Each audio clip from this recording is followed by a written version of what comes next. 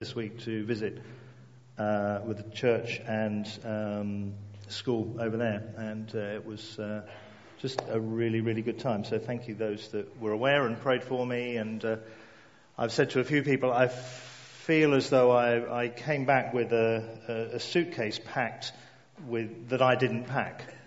That's not to say I got stopped by customs as I came in, but you often just receive far more than you ever expect to, and so personally, I'm looking forward to unpacking that as the weeks go on.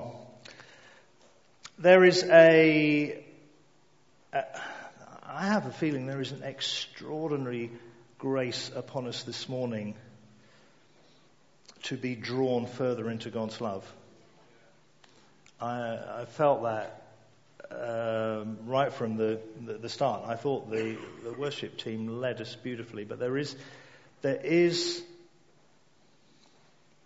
it's always there, but sometimes you just feel as though there's something different about it, and I feel that this morning, and I'm feeling the weight of that a little bit, and I know where I intend to start, and I know where I'd like to finish. I don't know really what's going to happen in between, so please bear with me if it doesn't seem as though it's kind of working out as it ought to.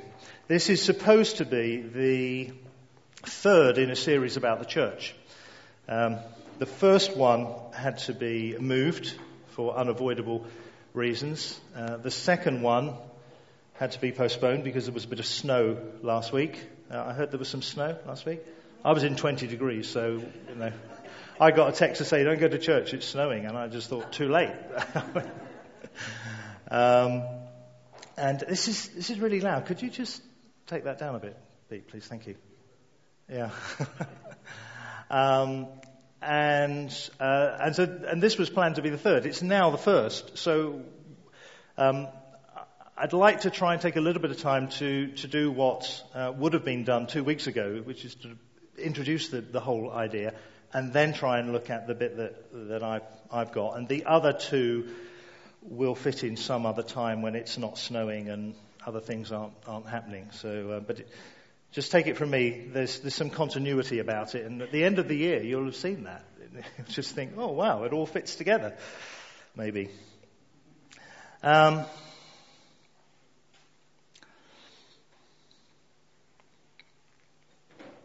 Sometimes we think that the church was our idea. Sometimes we think that the church is just our organization for bringing Christians together so that we can kind of do stuff together on Sundays, and we can sort of mobilize ourselves to be involved in good stuff, evangelism and caring for the poor and all that sort of stuff.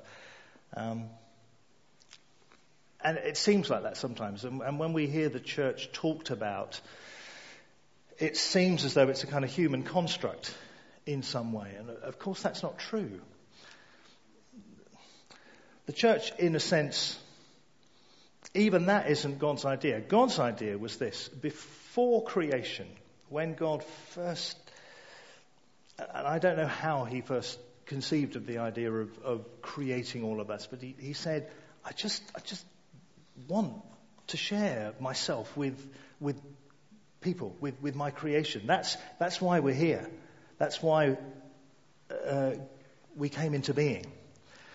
And so what we call the church is an idea that is born out of God's heart since before time. And we spend a lot of our time, I certainly spend a lot of my time thinking about the church, and sort of, because I'm very involved in a whole range of things, it occupies a lot of my thinking time, and most of my thinking time goes like this: Lord, what is all this about? What did you really mean by the church? And throughout Scripture there are lots of pictures for us to help us understand the church. And it's not even as though those pictures were clever ideas that the writers came up with, that Paul suddenly thought, oh yeah, the church is just like this. I'll tell them this because that will really help them. I mean, I think that happened, but at a deeper level, the world is the way it is, and we are the way we are, and society is the way society is, because that's the blueprint that God's put into it. And so to talk about the church as a body, you think, oh, it's a clever idea to do that. But we can only do that because we've got a body to use as an example. To talk about the church as a temple, as a building, we can only do that because the examples were given to us, and suddenly we started to realize, because the Spirit of God showed it to us, that was an example of what God was trying to build with people, build with His people. It was always His intention that people would open themselves to His love in their lives. Sin was never His intention. So when that came in and started to mess things up, He needed to help us understand what it was that was His original intention, His idea in some way. And so we have all these metaphors, all these pictures that are given to us through Scripture, which help us to understand what it is that God has called us into. Some of you who've read these things may know that in the New Testament, the word that describes church is, at least often, is the word ecclesia. And it refers to a called out group of people.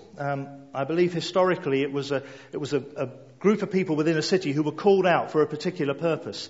And that's who we are. We're the people who are called out, called by God out of the life that we knew into the life that God originally purposed for us.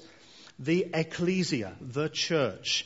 And we have, as I said, this seems to be going on and off. Is it okay? Are you catching it all? Good. We have, as I said, all of these images: temple, body, army, bride, which is one of the ones we're looking at today, that describe who we are. They're all different aspects. We're not more one thing than another. We're not more an army than we are the house of God. We are both. We are all of those things. And so our experience of God, individually and collectively, is described by these things. And so in order for us to know God better, we need to dig into those things to try and gain more of a foothold in the way that He interacts with us, what He intends for us in our lives, not just in our gatherings, but in our lives. Who we are, wherever we are, at work, at home, in the shops, on the bus, on the train, in the traffic jam, when we're here collectively together, when we're serving, when we're doing evangelism, and all those kind of things. That's all the people of God being the church. So our intention with this series, the intention originally was to look at different aspects of that. And where we are today, what I'm doing today, is not what I didn't think that was the best place to start. But it's where we're starting. So maybe it was God's best place to start. Some of these ideas might be new to you.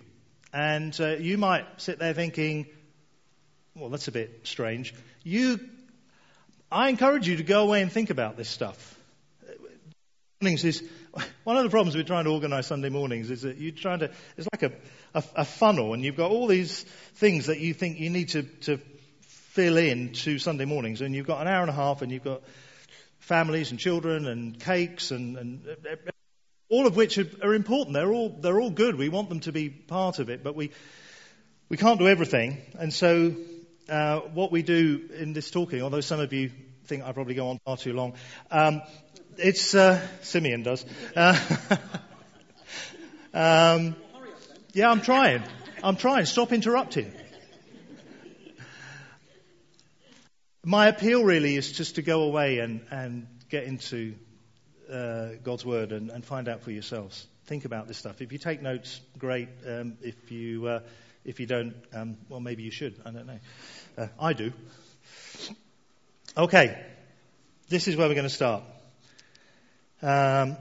Oh, thanks as well to Noah. We have a system. If you've got, if you're speaking on Sunday morning, you've got a PowerPoint. The system is that you send that into the office, so it gets put on the laptop on Thursday. So I prepared my PowerPoint yesterday, came early, I thought I'll give it to whoever's on laptop duty early, and then completely forgot about it. And at the start of the meeting, just as we were starting to worship, I had to move across there and speak to my friend Noah and apologise. So Noah, well done. Okay, let's go to the next slide. Let me read this scripture to you. This is from Revelation 21. Then I saw a new heaven and a new earth, for the old heaven and the old earth had disappeared, and the sea was also gone. And I saw the holy city, the new Jerusalem, coming down out of heaven like a bride, dressed for her husband. Let me read that to you again. And I saw the holy city, the new Jerusalem, coming down from God out of heaven like a bride, beautifully dressed for her husband. If ever I needed convincing that, at least for me, that Revelation was a book full of imagery, this is it. It's a city dressed like a bride. That should immediately tell you that God is trying to say something that words cannot convey, that pictures even cannot convey. That John, when he had this revelation, he saw this and he said, I can't even describe that. It's a bit like this and it's a bit like that. It looks like a city, but it's a bride. I mean, I still have two daughters. I have had the privilege of walking them down the aisle to get married. It is one of the most special things you can imagine. Those of you who have also had that opportunity, you will understand that. And I was the only reason at Lizzie's wedding that I was slightly sad was that I'd run out of daughters. We should have had more. It was a joy, and there's something in this picture of a bride that we're going to look at. The city that John describes here, a bit later on, it describes the city as being a cube with sides of 1,400 miles. That would roughly cover Europe. And the 1,400 miles would take it up into the bit of the atmosphere that's a long way up. And where there's not much oxygen and you can't breathe too well. And that, again, just tells me, when you read the description, you just think there's something incredibly significant about this that is figurative and cannot be described. I'm just saying all this because I want you to understand that I'm not understanding Revelation as a book to be taken literally. It's true. Every word of it is true. But it's not literal truth. It's truth to be understood with the help of the Holy Spirit. And this image of the church as bride and a city, I mean, those two metaphors don't go together for me. And originally I just wanted to speak about the church as bride, but the more I looked at it, I thought, you can't do it because this is the end of the book. This is the end of the story. The city appears like the bride. The bride appears like a city big enough to cover a continent. There's somehow got to bring those two together. And maybe I'll just sit down now and say, okay, go away and think about it. We're going to start off looking at the bride. Let's have the next slide. Oh yeah, this I was going to say this. So, what I said at the beginning, see, about God's idea of the church, all of this journey, this revelation, it's also that we can enter into what God's already given us. See, we are already the church. We are already God's called out people. We're just not understanding fully and living fully in all that He's prepared for us. Nobody is. The church isn't anywhere in the world. Some bits of the church, I think, are living in it more than we are. And by we, I mean probably the church in the UK and certainly the church in Europe. And it's possible that there are people who are understanding this that we actually don't know anything about. That's entirely possible, even though we're so well informed globally. There are probably bits of the church tucked away in remote parts of the world where they're enjoying something of God that we have no conception of at all. But it's already there for us. There's nothing to prevent us from entering into it because God has already given this to us. This is already true. It's not just something that will be true. It is something that's already true. And the end of the story, although God is the only one who knows the time, the speed at which we progress toward that time is dependent upon the speed that we can receive what he gives us. We are a bride being prepared. Brides are late for their wedding occasionally. And it's because they take time over their preparation. And that's fine, because everybody sits there in the church thinking, yeah, she'll get here. Well, we hope she'll get there eventually.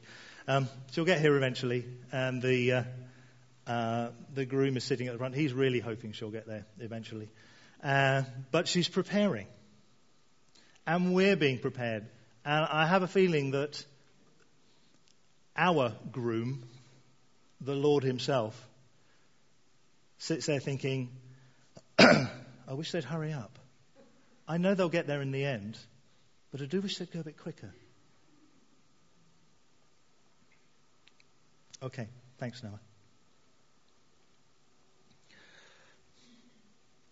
A bride is prepared for a husband for three reasons.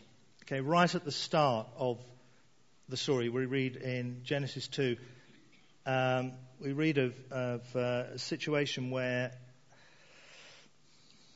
God realized and actually said, it's not good for man to be alone. And the idea that we now call marriage came from that. God prepared a special partnership. Now, it's not to say that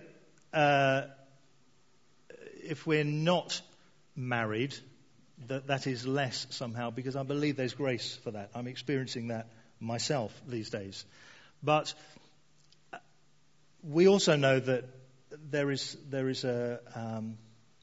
something very extraordinary and wonderful about two people coming together and becoming one person. And that's what God had in mind. And He brought that into our experience. The reason that it's a powerful symbol for us is because those of us who have been in that situation, we understand that experience. So why do we find it so difficult to think of the church as a bride being prepared for Jesus? Oh, thanks, Megan.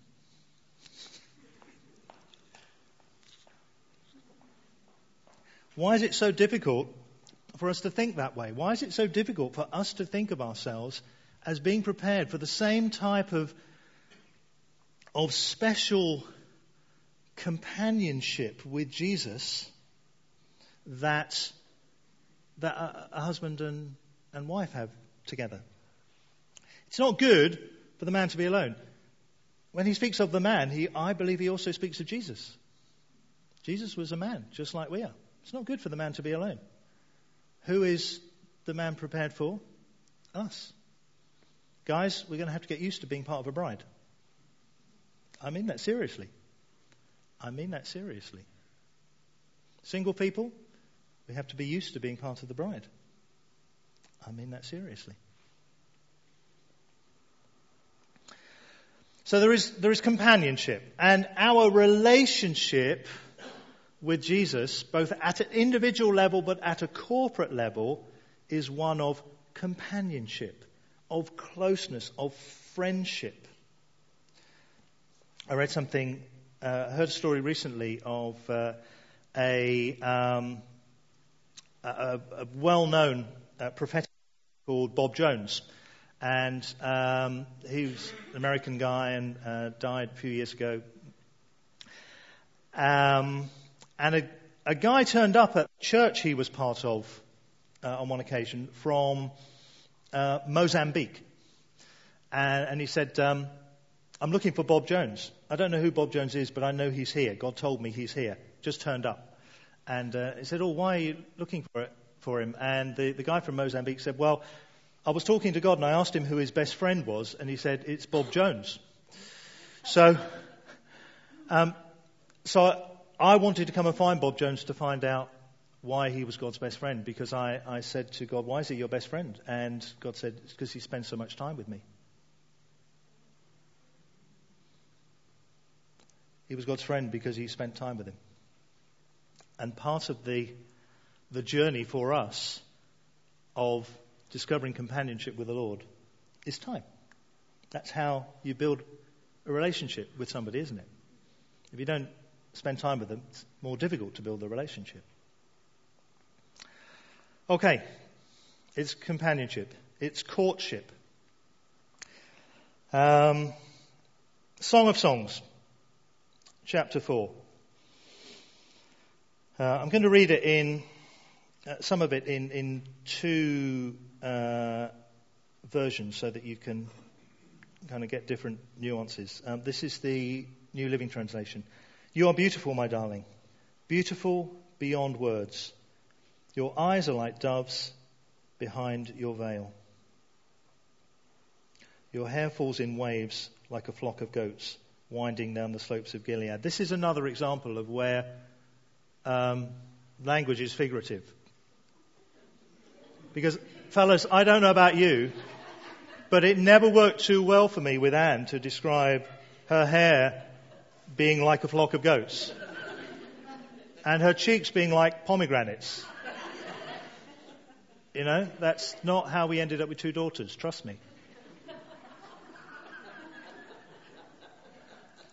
But some people want us to imagine that this is just talking about a husband and a bride.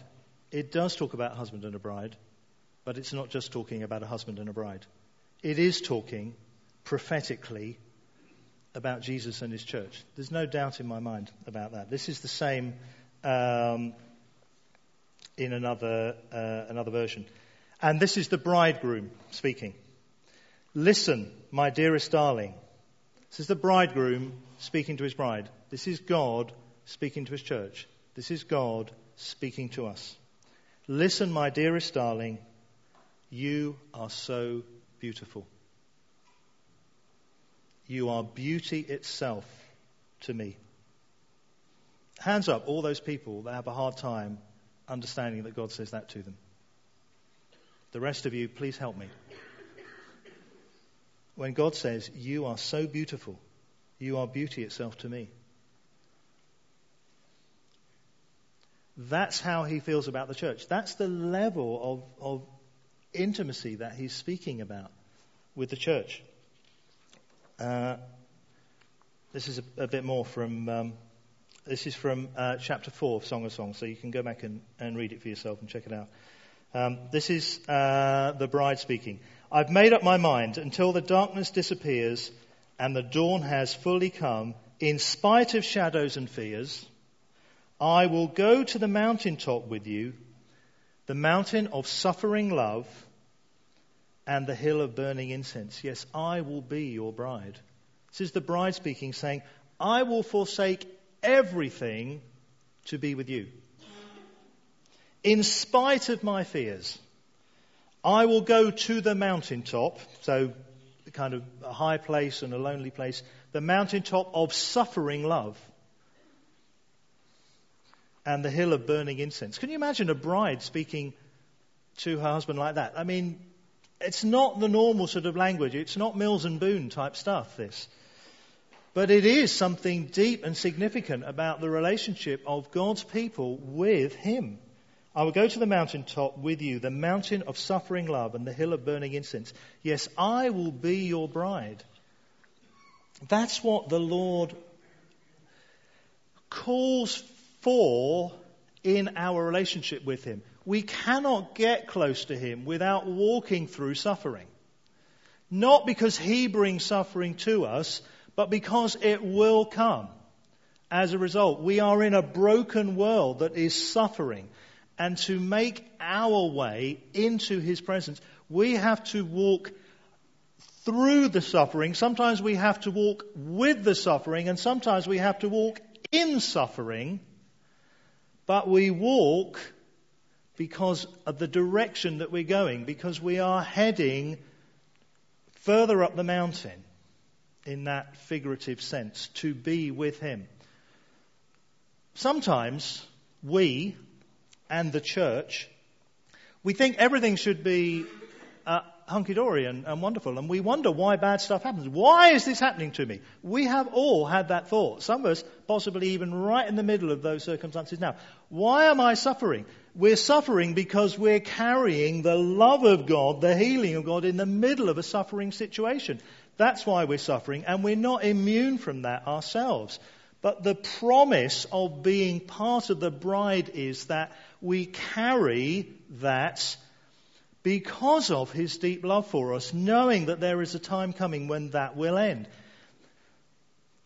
Personal experience of that and what we carry, but also what we carry on, in a sense, because of our love for people and what we see around us. And we see a world that suffers, and we are impacted by that, but we must not be slowed down by it. Okay?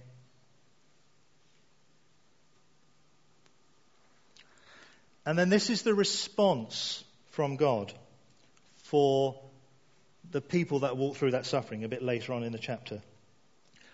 This is God speaking to us. For you reach into my heart.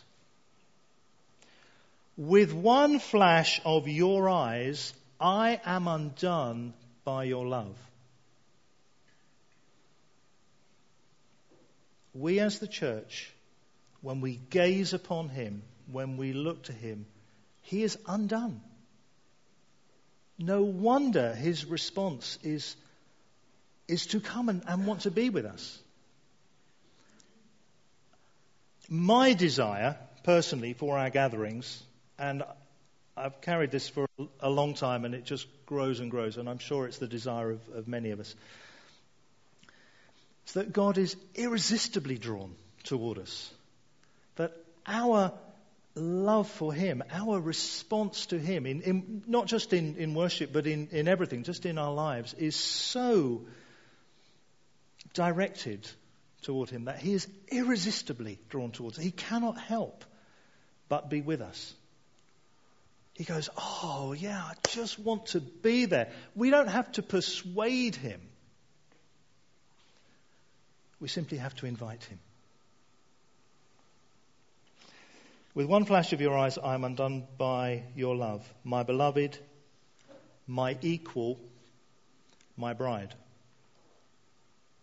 Okay, you need to go away and think about this, because I don't really understand it, so I can't explain it to you.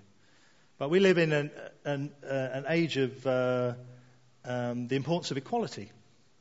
And equality in all kinds of ways, and certainly within between male and female.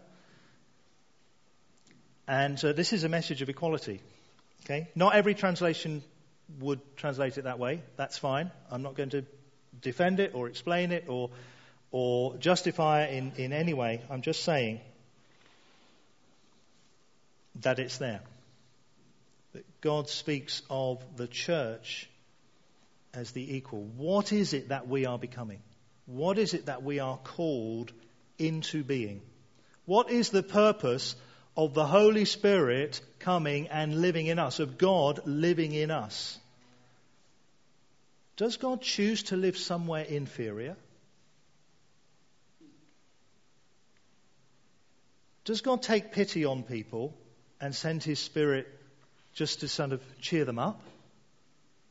Oh, let's do them a favour. Let's put my holiness within them. I will go and dwell within them. Or does he do that for a people that are being prepared to share eternity as equal partners in a marriage? You leave me breathless. I am overcome by merely a glance from your worshipping eyes. You have stolen my heart. I am held hostage by your love and by the graces of righteousness shining upon you. The graces of righteousness. He's held captive by the graces of righteousness shining upon us. If we enjoy grace, the complete merit and goodness of God, and righteousness meaning a right relationship with God, if we enjoy those things, then we're enjoying them from God. So the church enjoys the reflection of God upon it. So how can we see ourselves as less than everything God speaks about if it's His grace upon us which is allowing us to be anything at all? We're either nothing or we're everything that God says we are. You can't be in between. We may not be all the way along the journey. Okay, there's a difference between truth and reality. Okay, truth is truth. Truth is always true. At least that's what I understand. The reality of how much we experience that truth varies, and actually the church is kind of on this journey upwards. We're further on than we were 1,500 years ago, generally. We're further on than we were 2 years ago, generally. I mean, it goes up and down, but it's a kind of upward journey, because that's what Scripture tells us. That's what God is revealing to us. So this is the church as a bride. This is what it means to be a bride. This is what it means to enter into this type of relationship with the Father. Okay, let's move on. So it's companionship. It's whatever the last one was. What was the last one? Courtship. And it's covenant. Let me read this to you. Jesus knew that his mission was accomplished, and to fulfill the scripture, Jesus said, "I'm thirsty." A jar of sour wine was sitting nearby, so they soaked a sponge with it, put it on the stalk of hyssop, and raised it to his lips. When he had sipped the sour wine, he said, "It's finished." And he bowed his head and surrendered his spirit to God. We will be remembering that in this week. We've entered now into Holy Week, a week when we particularly, in many parts of the church, we remember his last week, the things that he spoke of to his disciples, the journey that he went on through the arrest, the trial, the crucifixion, the resurrection. We're conscious of those things.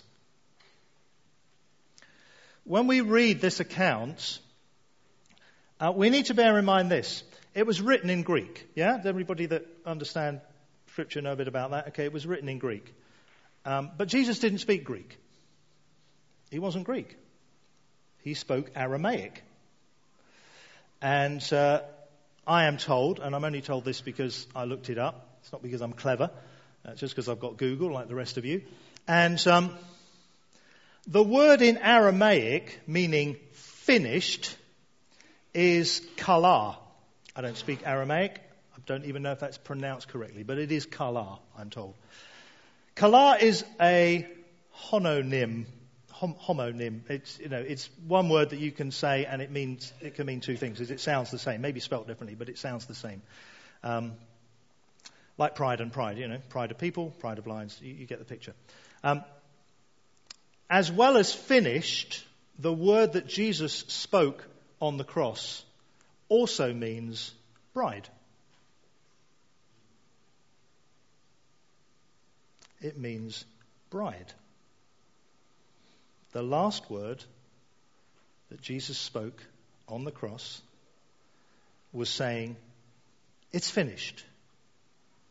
I'm not taking away from that at all. It was finished. It was accomplished. Sin in that moment was defeated forever. Salvation, complete assurance of salvation, was achieved in that moment. The pivotal moment of the universe. But at the same time, he was saying, what's it finished for? What's it accomplished for? Accomplished for bride. For people. For the church. For the relationship of closeness and love and intimacy that would be between the people who entered into what was finished and lived in the good of that, the rest of their earthly lives and then eternally. That's a thought that blows my mind. When I first heard that, I thought that can't be true. Because I'd always been told that it meant it is finished, and I'd been told it by people who understood Greek, and they gave me all the Greek words and so on. And then somebody explained it in another way, and I just had to think about it very differently. It's a covenant that the bride is prepared for. When the bride comes forward to meet her groom, they make a covenant together.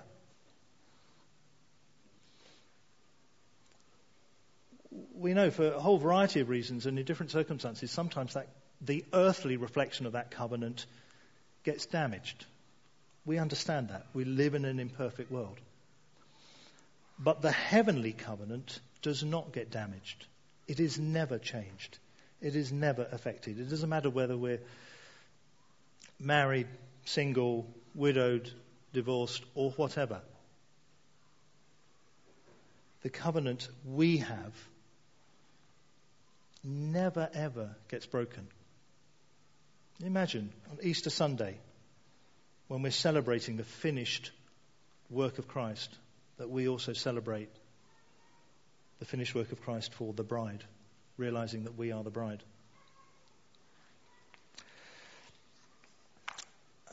Okay, next one, Noah. Yeah, so what about the city? All right, just put the bride to one side for the moment. Throughout Scripture, God talks about living with his people. Here are some verses. Genesis 17:8, about the land of Canaan. It will be their possession forever, and I will be their God.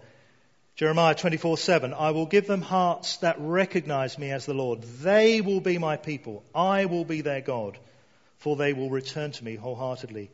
Jeremiah 31:33, but this is the new covenant I will make with the people of Israel after those days, says the Lord.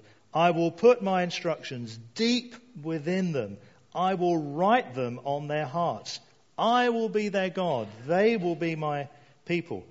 Ezekiel 11:20, so that they will obey my decrees and regulations, then they will truly be my people and I will be their God. Again, later in Ezekiel 14:11, in this way the people of Israel will learn not to stray from me, polluting themselves with sin. They will be my people. I will be their God. I, the sovereign Lord, have spoken. And then there are a couple of others in Ezekiel, in Corinthians, in Hebrews, and of course Revelation 21. All who are victorious will inherit all these blessings. All who are victorious will inherit all these blessings. And we're all called to be victorious because we share in the victory of Jesus, not because it's our own victory, it's his victory that we share in. I will be their God and they will be my children. God speaks about his relationship with his people. It started in a garden. So the image we are given at the start of Genesis is of a relationship in the garden. God did not need to live in a garden. If you read it carefully, you'll see that God came down into the garden to walk with them in the evening. God didn't live in the Garden of Eden. God lived somewhere else. Maybe next door, I don't know. Maybe in heaven. Maybe he had a caravan at the end of the garden. Who knows?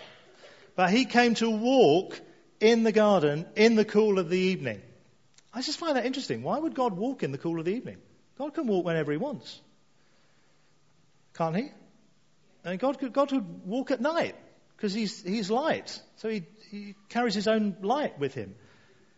You know, we just read these things. We just say, oh yeah, God walked in the Garden of Eden with Adam and Eve. And we don't think, hang on, why does God need to walk? Just turn up. He could float above the ground. I mean, I'm trying to be amusing about it, but in a sense I'm not being amusing. I'm just saying we need to think about why these things are there. Why does it describe God as doing that? I think part of the reason is because he's describing a relationship. God comes into the garden. The people that read this would have understood. The time to walk in a garden is in the cool of the evening, not in the heat of the daytime. In the Middle East, the gardeners, they get up early in the morning, they work when it's cool, then they take a break in the middle of the day when it's hot, and then they come back and finish the job in the evenings. I watched it on a gardening program. It must be true. It was on the BBC. God walked in the cool of the evening because he wanted to be with his people. When we get to the end of Scripture, we don't have a garden. We've got a whacking great city the size of Europe. Many people would say, oh yes, the city of God comes to Jerusalem. Well, it might well do, but it's going to squish Jerusalem, believe me. I worked it out. I sat down and worked it out. And the 1,400-mile city stretches from the coast of the Mediterranean halfway across Iraq or Iran or something, and from Georgia in the north to the bottom of Saudi Arabia in the bottom, you know. So we're taken from a garden to a city. Why a city? A city denotes people coming together, denotes a community. You look at the history of cities throughout Scripture, let alone in a kind of normal sense of the sort of history of development of society. It's people coming together, not just for trade and all those kind of things, but because people want to be in community. We want to be together. Why do we come together like this? Because for some strange reason we want to be with each other. We want to be in a community of people. That's a normal response. That's the way God's fitted us together. This is from Hebrews describing Abraham, what happened to him when he left his home, Ur. You know, when I was a kid and went to church, my parents, they weren't Christians. They ran a pub. It's not that you can't be a Christian and run a pub, but the two things aren't necessarily exactly matching up. But they sent me to church. I'm very grateful to them. I think they just wanted rid of me on a Sunday morning, but they sent me to church. And I just kept going. And because I, as a child, was incredibly intelligent, I don't know what went wrong, but as a child, at least I had a good memory. And so we used to have all these Sunday school quizzes. And I remember going with one to represent our church, which wasn't that difficult because it needed a team of 4. And I think we only had 3 children. And there was one question about Abraham. Where did Abraham come from? And no word of a lie, this kid on this other team said, and they gave him the answer. I was incensed. That was so unfair. I mean, talk about the lack of righteousness in the church. That was appalling. It was by faith that Abraham obeyed when God called him to leave home, go to another land that God would give him as his inheritance. Abraham was a tent dweller. Okay, he was a nomad. I always wondered if nomads have gnomes. You know, nomadic, that just appeals to me. You're all thinking, what? And even when he reached the land God promised him, he lived there by faith, for he was like a foreigner living in tents. So did Isaac and Jacob, who inherited the same promise. So 3 generations of people living in tents, all living on the same promise. Abraham was confidently looking forward to what? A camp with lots of tents? No, a city. He was looking forward to a city. He came from a city. He knew what a city was, but he was living in a tent and traveling around and moving around with all his flocks and possessions and things. But he was looking forward to a city. Did he ever see the city? No, he didn't. But he died believing the promise. A city with eternal foundations, a city designed and built by God. Not designed and built by man, but designed and built by God. A city to bring people together, to have a community. I think that's why the picture of the city in Revelation is just so big, because at that time nobody could imagine a city that big. Nobody could imagine anything that big. Couldn't even imagine walking that far. Nobody had been 1,400 miles. So the picture is of just this incredibly big community of something where there was room for everyone. In my Father's house, there are many rooms, many mansions, many apartments, many condominiums, many holiday villas, whatever we like. There's just space for everybody. That's why God is not ashamed to be called their God, for he's prepared a city for them. Has prepared. Not is preparing, has prepared. One of the other images of the church is that we are a building, built together with living stones. God's building a city. Guess who the city are? Guess who the city are? Help me here. It's us, the church. The city that descends is the church, because it's dressed like what?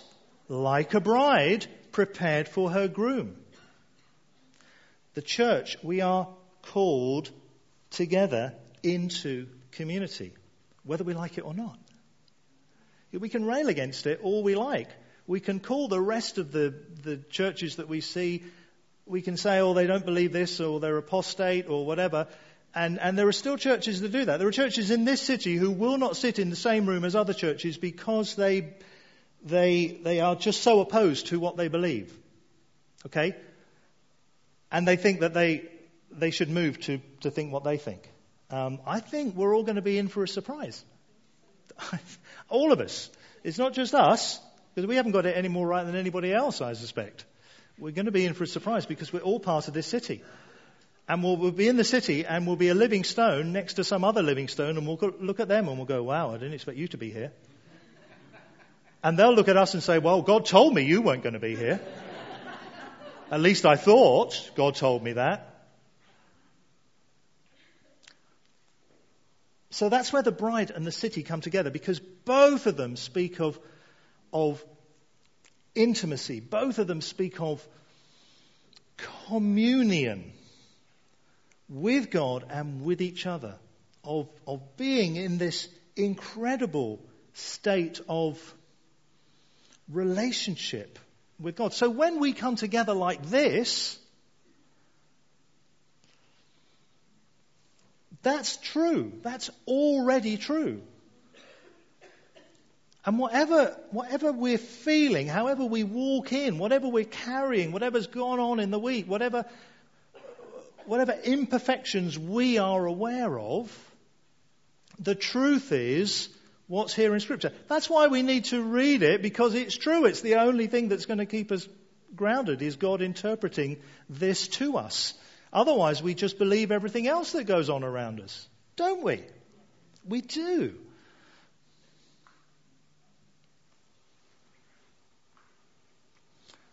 Okay. Is there another slide? I think there is. I don't know what it says. Yeah, and go on.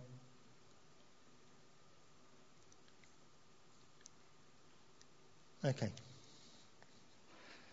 So the end of Revelation.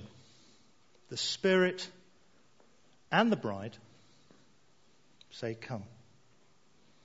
So what we're being prepared for as the church is this meeting. We call it the second coming. It's not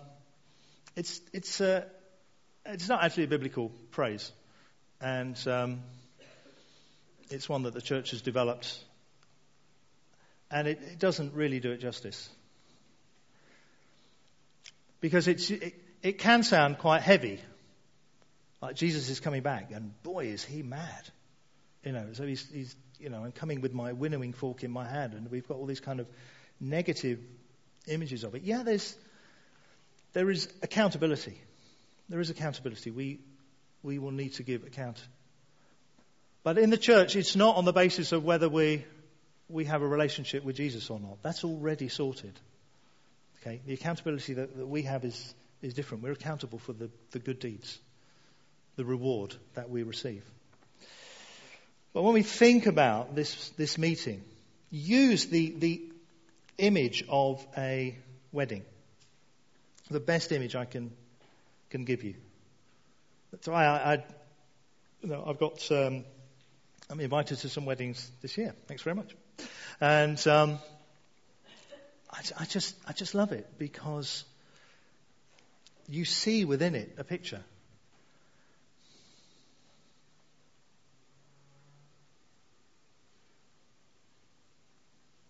Okay, let's respond. Let's respond.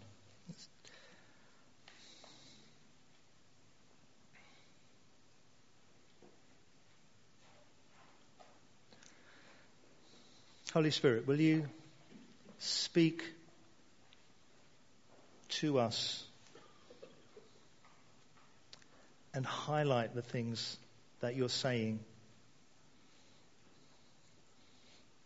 Highlight them in big, wonderful, bold, luminous letters. Write them on our hearts. Write them in our minds. Write them into our spirits. And whatever it is that the Holy Spirit is indicating to you, take it away and work with him on it. Allow him to work that into you. It is precious. It is life-giving. It will change your life. It will draw you closer to him. It will be different in everybody's life. There will be things that, there might not be anything, but I suspect there will be things for most of us that God has said to us through looking at this subject. Sometimes we can just let words fall to the ground and they can be lost to us for a while until God brings them back.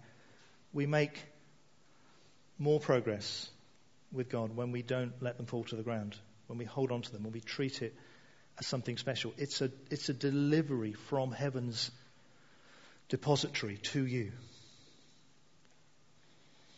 It's God unveiling something before you and saying, hey Graham, hey whoever you are, look at this. This is truth about you.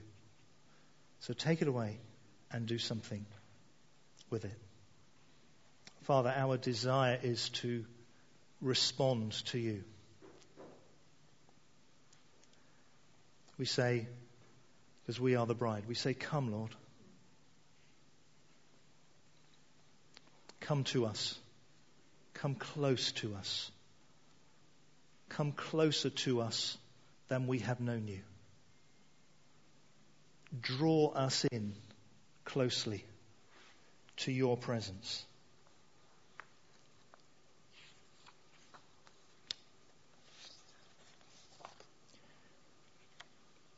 The Father says to you, you reach into my heart. With one flash of your eyes, I am undone by your love. My beloved, my equal, my bride.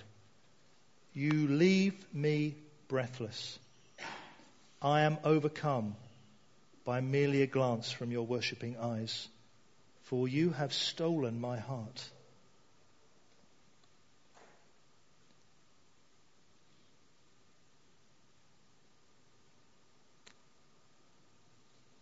Father, please give everybody here this morning a deeper experience and understanding of this truth, that we have stolen your heart, that a mere glance of our worshipping eyes overcomes you, that you are held hostage by our love.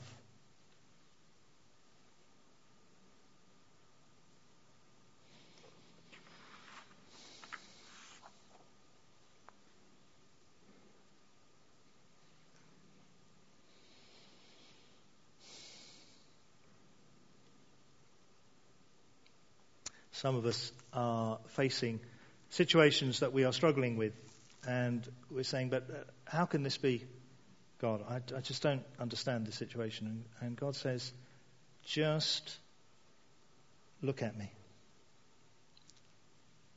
and things will become clearer. Don't look at the situation. Look at me. Look at me. Look at me, and things will become clearer.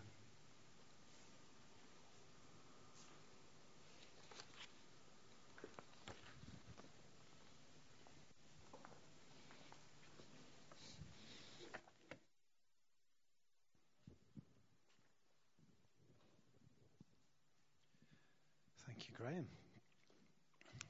Thank you all.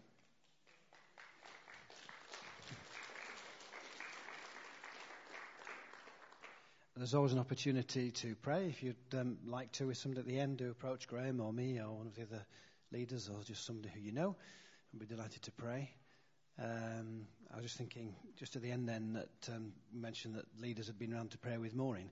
That'll be because she asked them to. So if you like prayer, do ask. Great. Cake, £1 per square for the Easter cake. Coffee. Enjoy. Thank you.